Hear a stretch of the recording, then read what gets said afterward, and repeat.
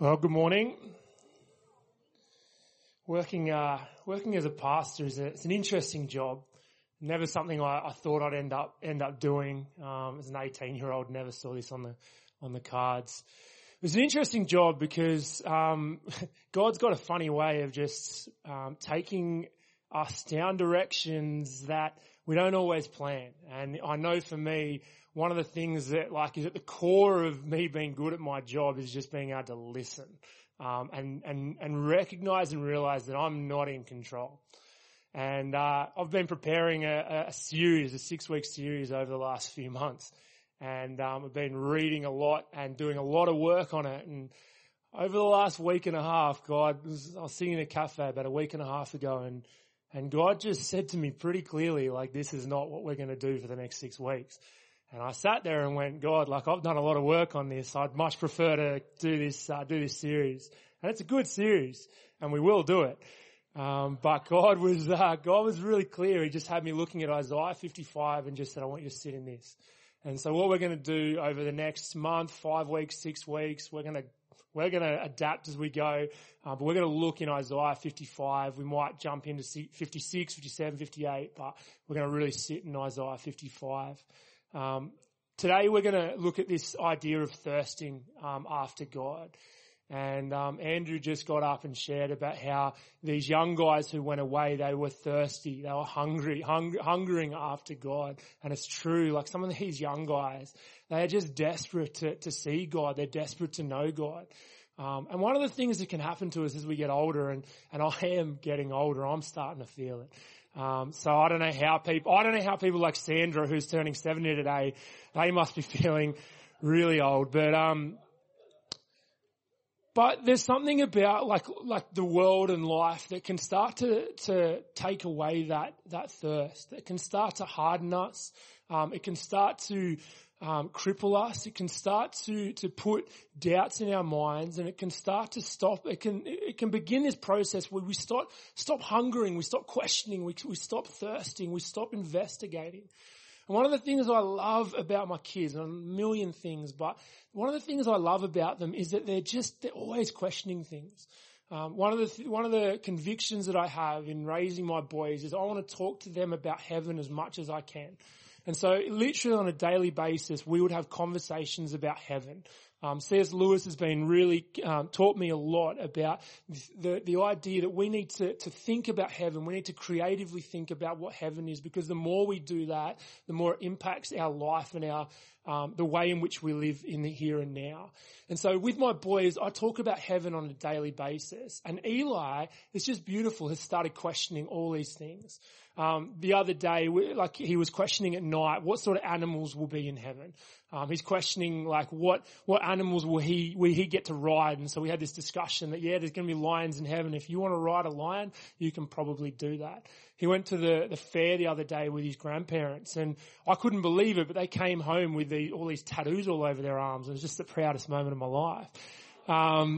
But Eli's sitting there and we're lying in bed. I think he's about to go to sleep, and all of a sudden he just pipes up and just goes, "Hey Dad, will I have my tattoos in heaven?" And of course, I said, "Of course you will. They'll survive."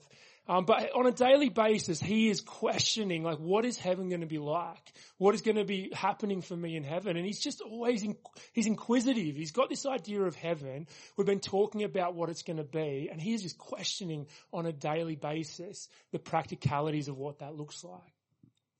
What we're going to look at today is this idea that as followers of Jesus, we need to thirst and hunger after God. We need to seek after Him. We need to chase after Him with everything that we have, because He needs to be the point of our attention and the point of our affection. And when He is, everything else falls into place. But one of the problems is in our noisy and chaotic and busy lives where we like to be in control, we can begin this process where we stop thirsting and hungering after Him, where He becomes another part of our lives, a compartment of our lives, where we know He is important. We know that following after Him is an important thing to do, but He's just another compartment in the areas of our lives. And what I want to go through today and what we're going to look at in Isaiah 55 is that we as followers after him, no matter how young or how old we are, he needs to be the object of our attention. And when we thirst after him, when we hunger after him, everything else falls into place. So we're going to look at Isaiah 55 verses 1 to 3 today. And it says this. It says, "Come, all who are thirsty, come to the waters. And you who have no money, come buy and eat. Come buy wine and milk without honey and without cost. Why spend money on what is not bread and your labor on what does not satisfy? Listen to me and eat what is good, and your soul will delight in the richest of fare. Give ear and come to me. Hear me that your soul may live, and I will make an everlasting covenant with you, my faithful love promised to David." Would you guys pray with me? Father, we come before you humbly today, and we just want to thank you that you are good. We want to thank you that you're a God that loves us. We want to thank you that you're a God that is just incredibly generous. Father, we as a community and as a family just stop. And Father, we want to thank you that your Spirit is present amongst us. We want to thank you that where your Spirit is, there is life and there is fullness and there is joy and there is peace and there is hope. So Father, I want to pray that we as a people would experience those things this morning, that we would experience your Spirit. And as Dan led us in, that we would be a people who think really deeply. But Father, we would be a people who worship with our hearts and our minds, where we would engage with you and we would allow you to take over our hearts. Father, we thank you that your word is rich. We thank you that your word is relevant. We thank you that this passage that is over 3,000 years old is just as relevant today as when it was first written. And so, Father, we just thank you that you have all authority, and we thank you that you use that authority to speak life into us. And so, Father, we just come before you and just pray that you would do exactly that. In your name, amen. Isaiah 55 verse 1, "Come, all who are thirsty, come to the waters, and you who have no money, come buy and eat." Who's heard of Maslow's hierarchy of needs? Most of us in here. So Maslow came up with this hierarchy of needs that you'll see. It's in a nice little triangle. And essentially he has these 5 categories that as human beings we are driven by. And so if we look at, say, the top of this triangle, the goal that when everything is falling into place, when things are going really, really well, when these things are all done in the right order, we get to this point at the top of the triangle, which he calls self-actualizing. And by that he means it's when you reach your full potential. So for instance, when you're in a job that you're flourishing in, when you're in a relationship that you're flourishing in, it's when everything else kind of falls into place, and this is the result of that. The level below that is when we have our esteem, the areas in our life in regards to esteem that are met. So for instance, when we have feelings of self-worth met, when we have feelings of self-esteem met, when we feel respected, when we feel recognized, this is the category of needs that we have in that green section. The category below that he defines as love and belonging. So there are social needs. So there are needs for belonging and love and affection, family, friends, companionship, things that bring us so much joy, things that bring us so much meaning. Below that, in his order of needs, is safety and security. And this is about keeping us from harm. So this is the idea that as human beings, we need shelter, we need job security, we need health. We need to be in safe environments. And if we don't feel safe, we will seek to find safety before we attempt to meet any of the higher needs. The category at the bottom is physiological needs. And Maslow talks about the idea that we need to deal with this area. We need to have our physiological needs met before we're able to concentrate on any of the areas above. And so, for instance, this is the vital things that are there for our survival. Air, food, sleep, water. Everything is secondary until these things are met. So according to Maslow, our physiological needs need to be met before we can progress up the pyramid. We've got River, he's 18 months old, and he wakes up super grumpy. And the first thing we have to do with him is we have to feed him. If he doesn't get his Wheat Bix in the morning, he's just a mess. And like our lives they don't operate until he gets his Wheat Bix in the morning. He gets this pyramid. He's 18 months old, but he's a switched on kid. He gets this pyramid. The idea is that these needs, they grab our attention in order. And Maslow has this thinking where, and we get it, don't we? Like, he has this thinking where these needs need to be met in a certain order before we're able to progress to the others. If we don't have food, if we don't have water, that takes the attention off to us, and we focus on that above everything else. We can survive without water for a few days. We can't survive without water for long. So the idea is that if we don't have water, that becomes our goal. That's what drives us. That grabs our attention. We live in a time where if we want water, we go into the sink, turn on the tap, and bang, we've got water. We live in a very privileged time in all of history. But the idea in this is that these needs grab our attention in a certain order. And so in verse 1, we're coming to this passage in a privileged time in 2018. We're coming to this passage where Jesus is saying, the writer in Isaiah is saying, 3,000 years ago, verse 1, come all who are thirsty, come to the waters.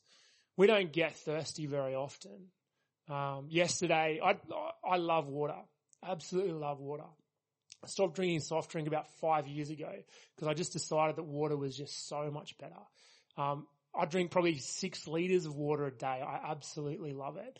And yesterday I had a really interesting day for me because usually I carry this water bottle around, big 2-liter water bottle. I love it. It's my really good friend. And yesterday I had a day where I didn't bring my water bottle. And for me, that's a big deal. And I went through the day and I barely drank any water. I got to the end of last night and I had this migraine. I felt awful. And I hadn't drunk water.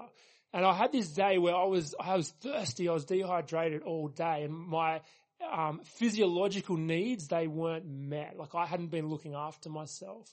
We live in a time where it's so easy for us to get water. We rarely get thirsty. But when we do, we know how good that water tastes. We know how much we need it. It's a basic need that completely grabs our utter attention. Everything is secondary until we quench the thirst. So we know what this verse is saying. We know this verse is not talking about physiological needs like Maslow is talking about here. When we're reading in verse 1, come all who are thirsty, come to the waters, Isaiah isn't talking about this physiological need that we have. We know that he is talking about this spiritual longing that we have in our hearts for God.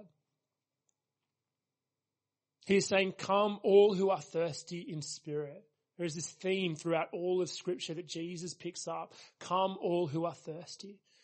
In Ecclesiastes 3 verse 11, it says, we have been created with eternity in our heart. And Lewis goes on to talk about this idea. He says, if we find ourselves with a desire that nothing in this world can satisfy, the most probable explanation is that we were made for another world.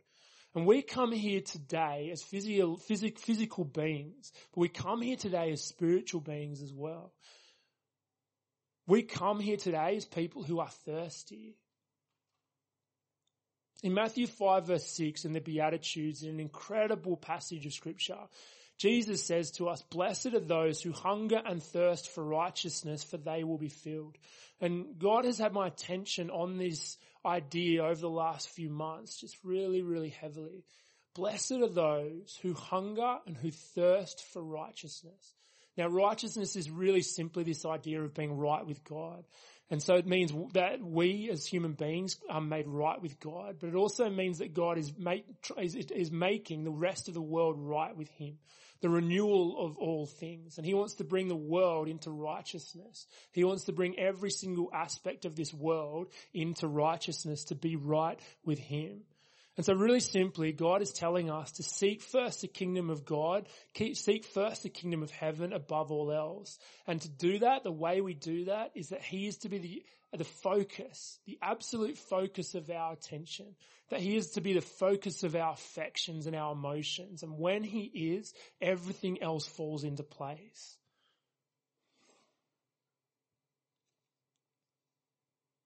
Come all who are thirsty.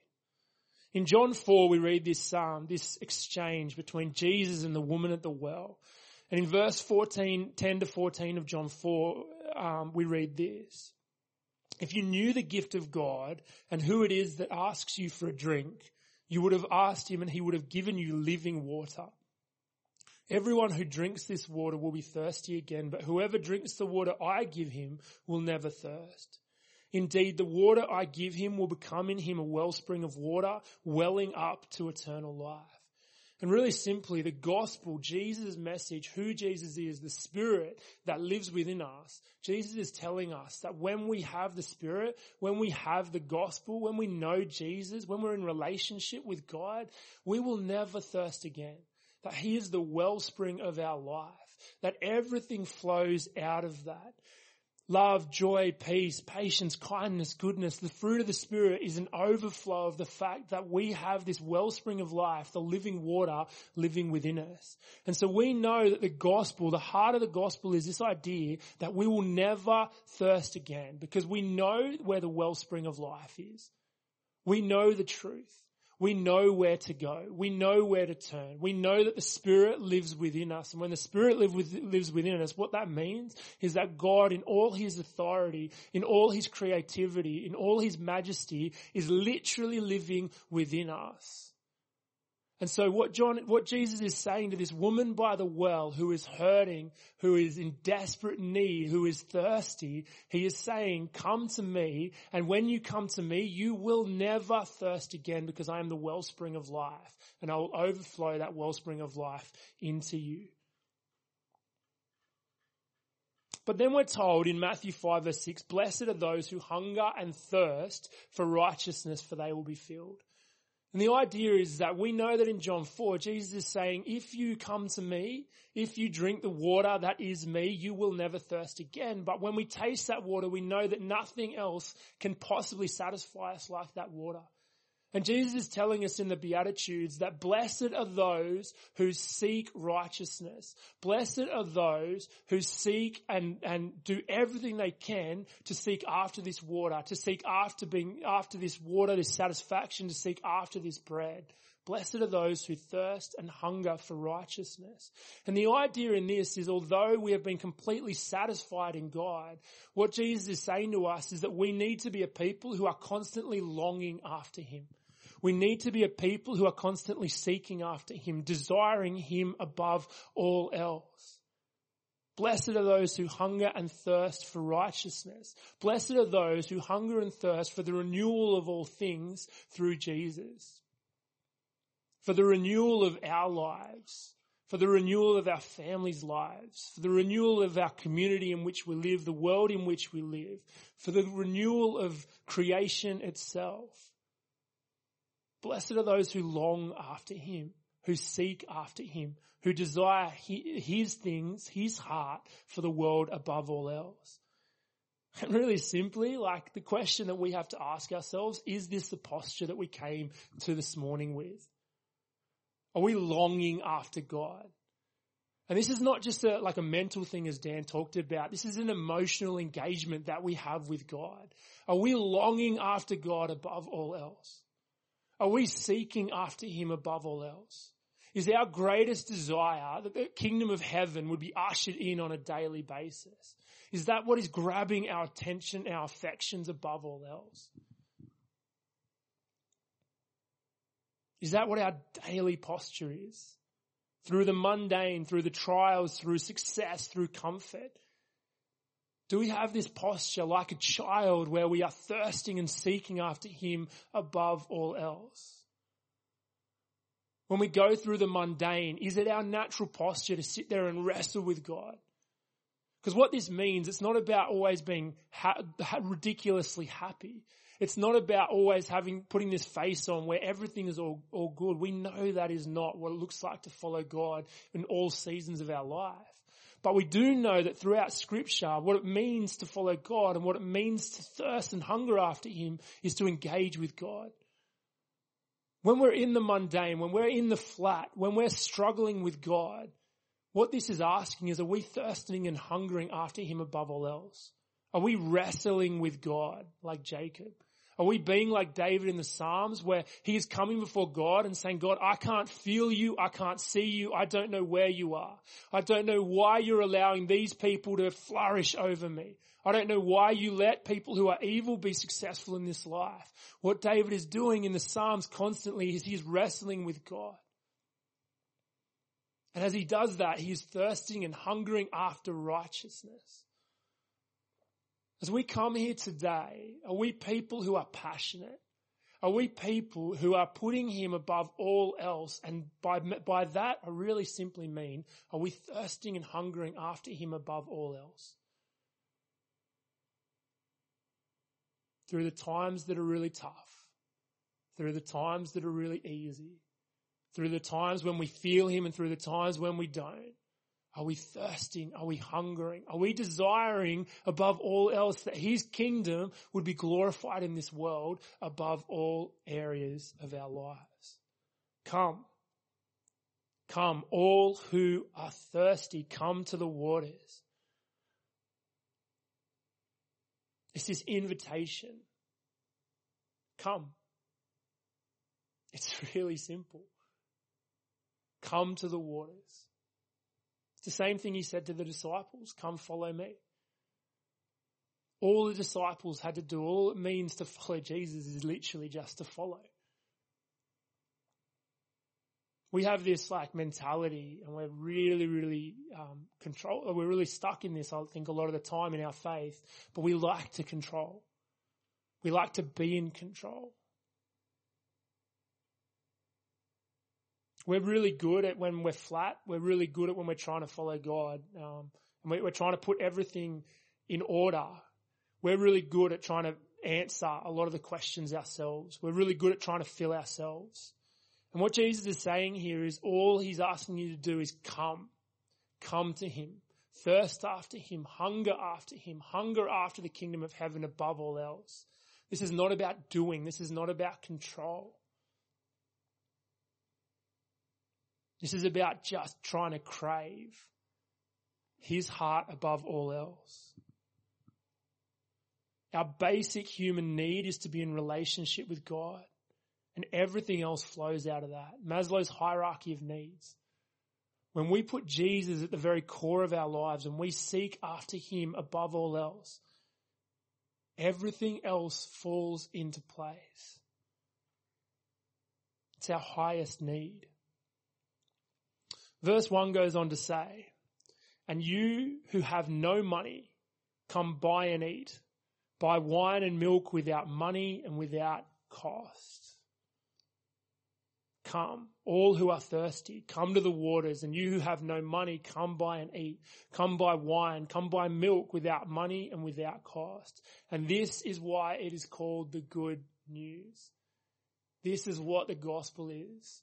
This is Isaiah. This is written so far ahead of Jesus coming. And you who have no money, come buy and eat.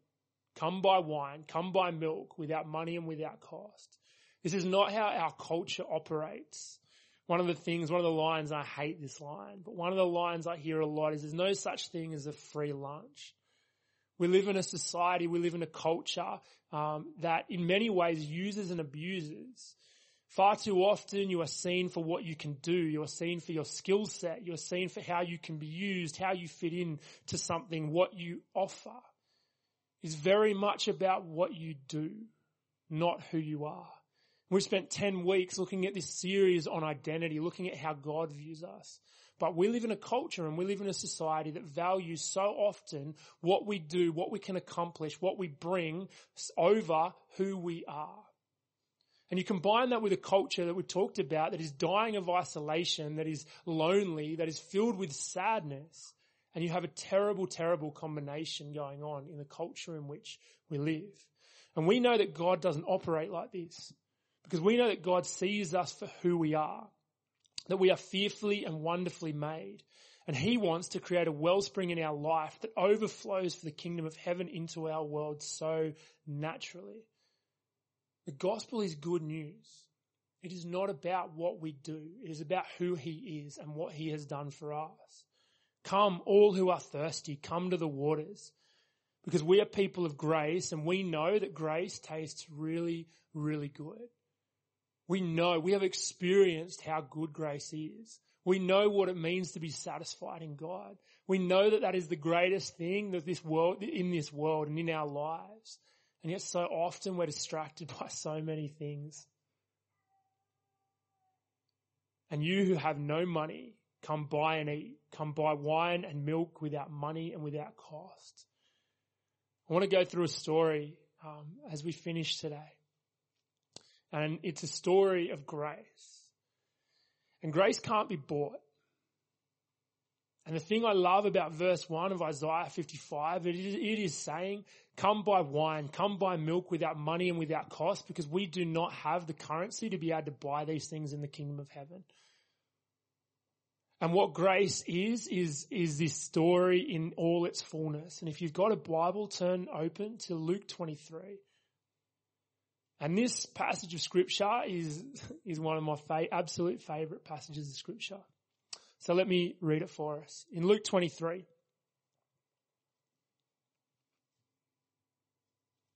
starting in verse 32, we read this. 2 other men, both criminals, were also led out with him to be executed. And when they came to the place called the Skull, there they crucified him along with the criminals, one on his right and the other on his left. And Jesus said, Father, forgive them, for they do not know what they are doing. And they divided up his clothes by casting lots. The people stood watching, and the rulers even sneered at him. They said, he saved others, let him save himself, if he is the Christ of God, the chosen one. The soldiers also came up and mocked him. They offered him wine vinegar and said, if you are the king of the Jews, save yourself. And there was a written notice above him which read, this is the King of the Jews. And so we have this moment in history, and this moment as followers of Jesus that we know is absolutely pivotal to our faith.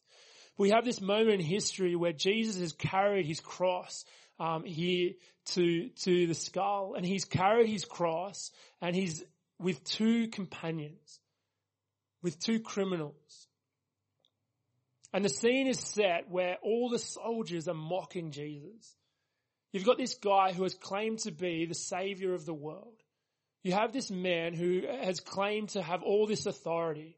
The soldiers may have seen, but they've definitely heard about the miracles that Jesus has performed. And so you have this scene where the soldiers have put Jesus on a cross and they are mocking him. We're told they're sneering at him. They are laughing at him. And they ask a really relevant question, a pertinent question. And they abuse him in a really pertinent way. If you are who you say you are, just come down from the cross. You saved others, why can you not save yourself?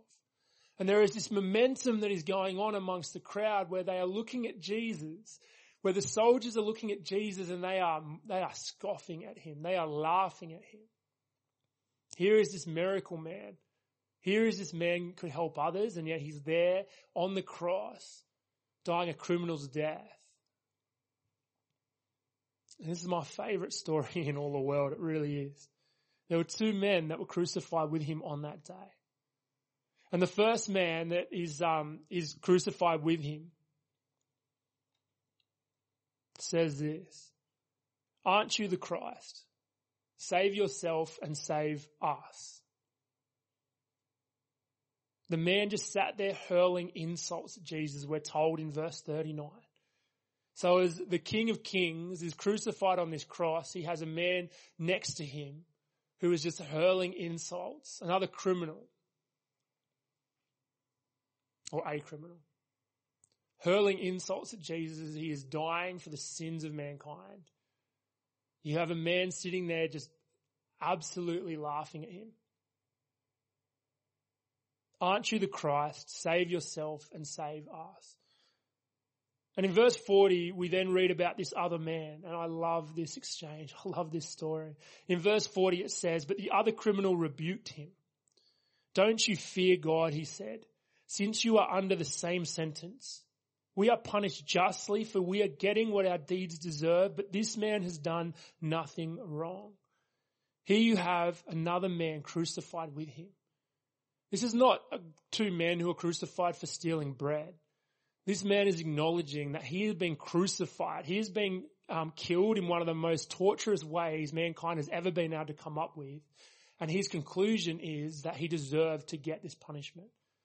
We don't know what this man did, but what he would have done must have been pretty severe for him to be sitting there on that cross saying, "I deserve to be hung up here."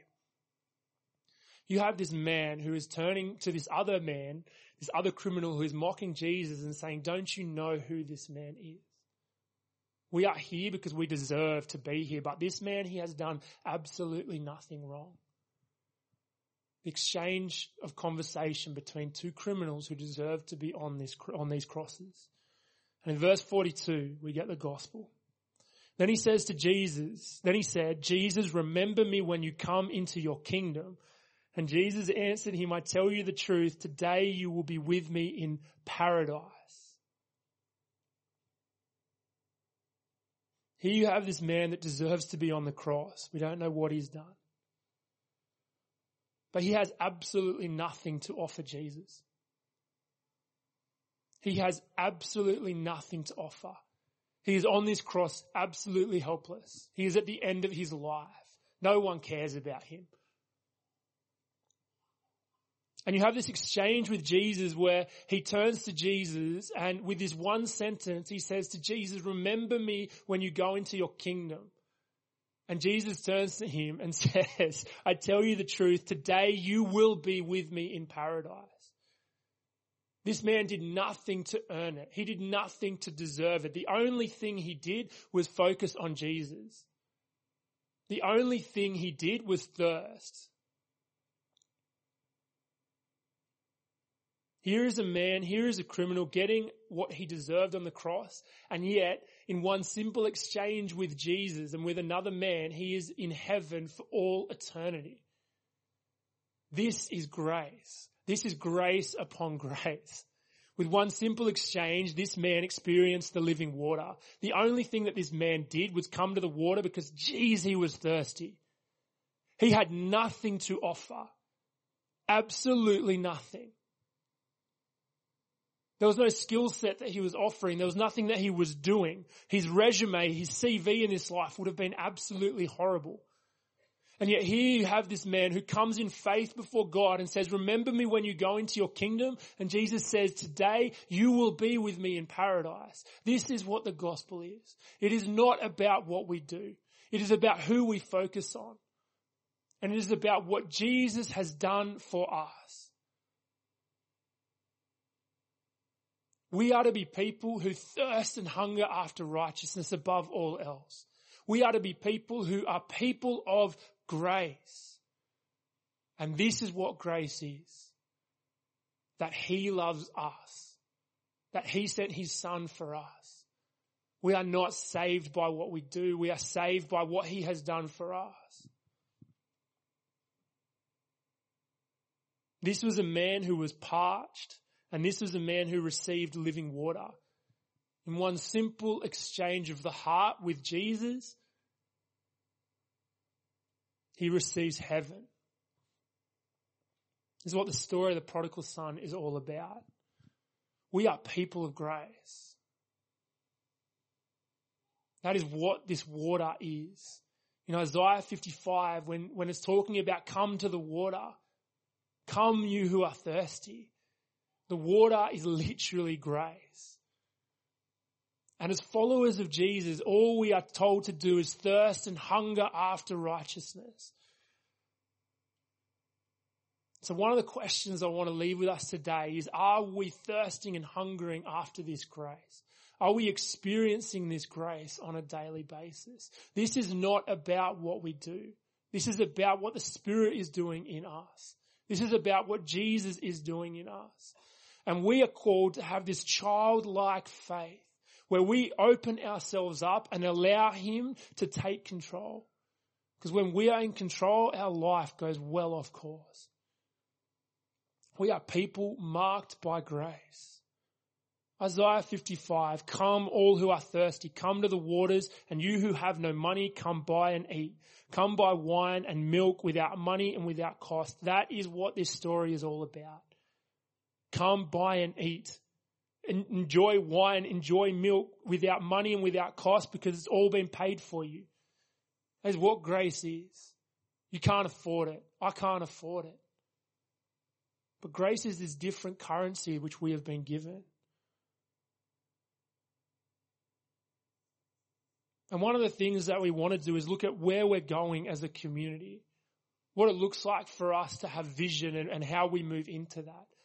And all I want to do today is just sit in Isaiah 55 and say the vision for us as a community is that we would be a people who just enjoy and experience God's grace. Because if we are people who are marked by grace and who know that grace and who overflow with that grace, that is the one simple answer that our community needs. When every single person walks into this community centre, when every single person walks into this place, we get over 3,000 people a week. The thing that they need above all else is grace. They need to be involved in a family, in a deep community of people who love each other deeply because we are marked by grace above all else. Because we have a different currency than the world has. If we want a vision for this centre, and if we want a vision for us, it would be that we are a people who thirst and hunger after what God thirsts and hungers after. That we would be a people that are passionate in the way in which we worship during the week and we worship on a Sunday. That we would be a people who are passionate about God above all else because we know what it means to drink the living water. We know what it means to not have to thirst. We know what it means to experience his grace and his joy and his happiness and fulfillment on a daily basis.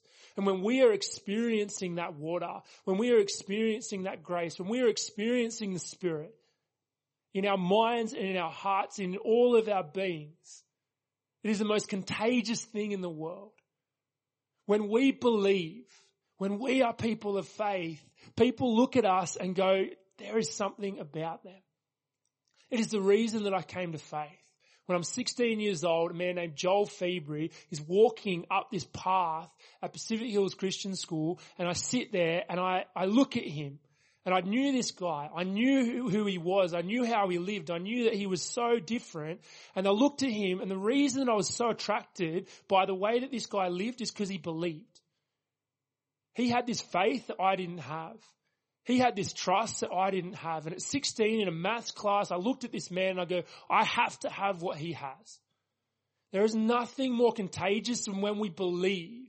There is nothing more contagious than when we live as people of faith. The problem is we like to control so much, and it breaks us. This passage is simple. Come. Come, all who are thirsty. Come to the waters. Let me pray for us. Father, we just want to thank you that you are the living water. We want to thank you that you are the answer. Father, you have instilled eternity in our hearts. And Father, I just want to thank you that you are the only answer. Father, I want to thank you that you have gifted us this grace. That you have given us not what we deserve, but you have given us yourself. I want to thank you that you have gifted us your Spirit. I want to thank you that we have this wonderful counselor living within us. And so, Father, I just want to pray that as we go into this week, that we would be a people who just thirst and hunger after you. I want to thank you that we have been satisfied in the deepest way possible, that our happiness and our joy is just completely found in you. But, Father, I want to pray that in that we would desire you more than we are. I want to pray that we would seek you more than we are. And Father, we need help in that. So Father, I want to pray that you would guide us this week, that you would counsel us in that this week. Father, help us to be a church. Help us to be a community of people who just desire you above all else. And Father, help us in our unbelief. And Father, we thank you that you're good. In your name, amen.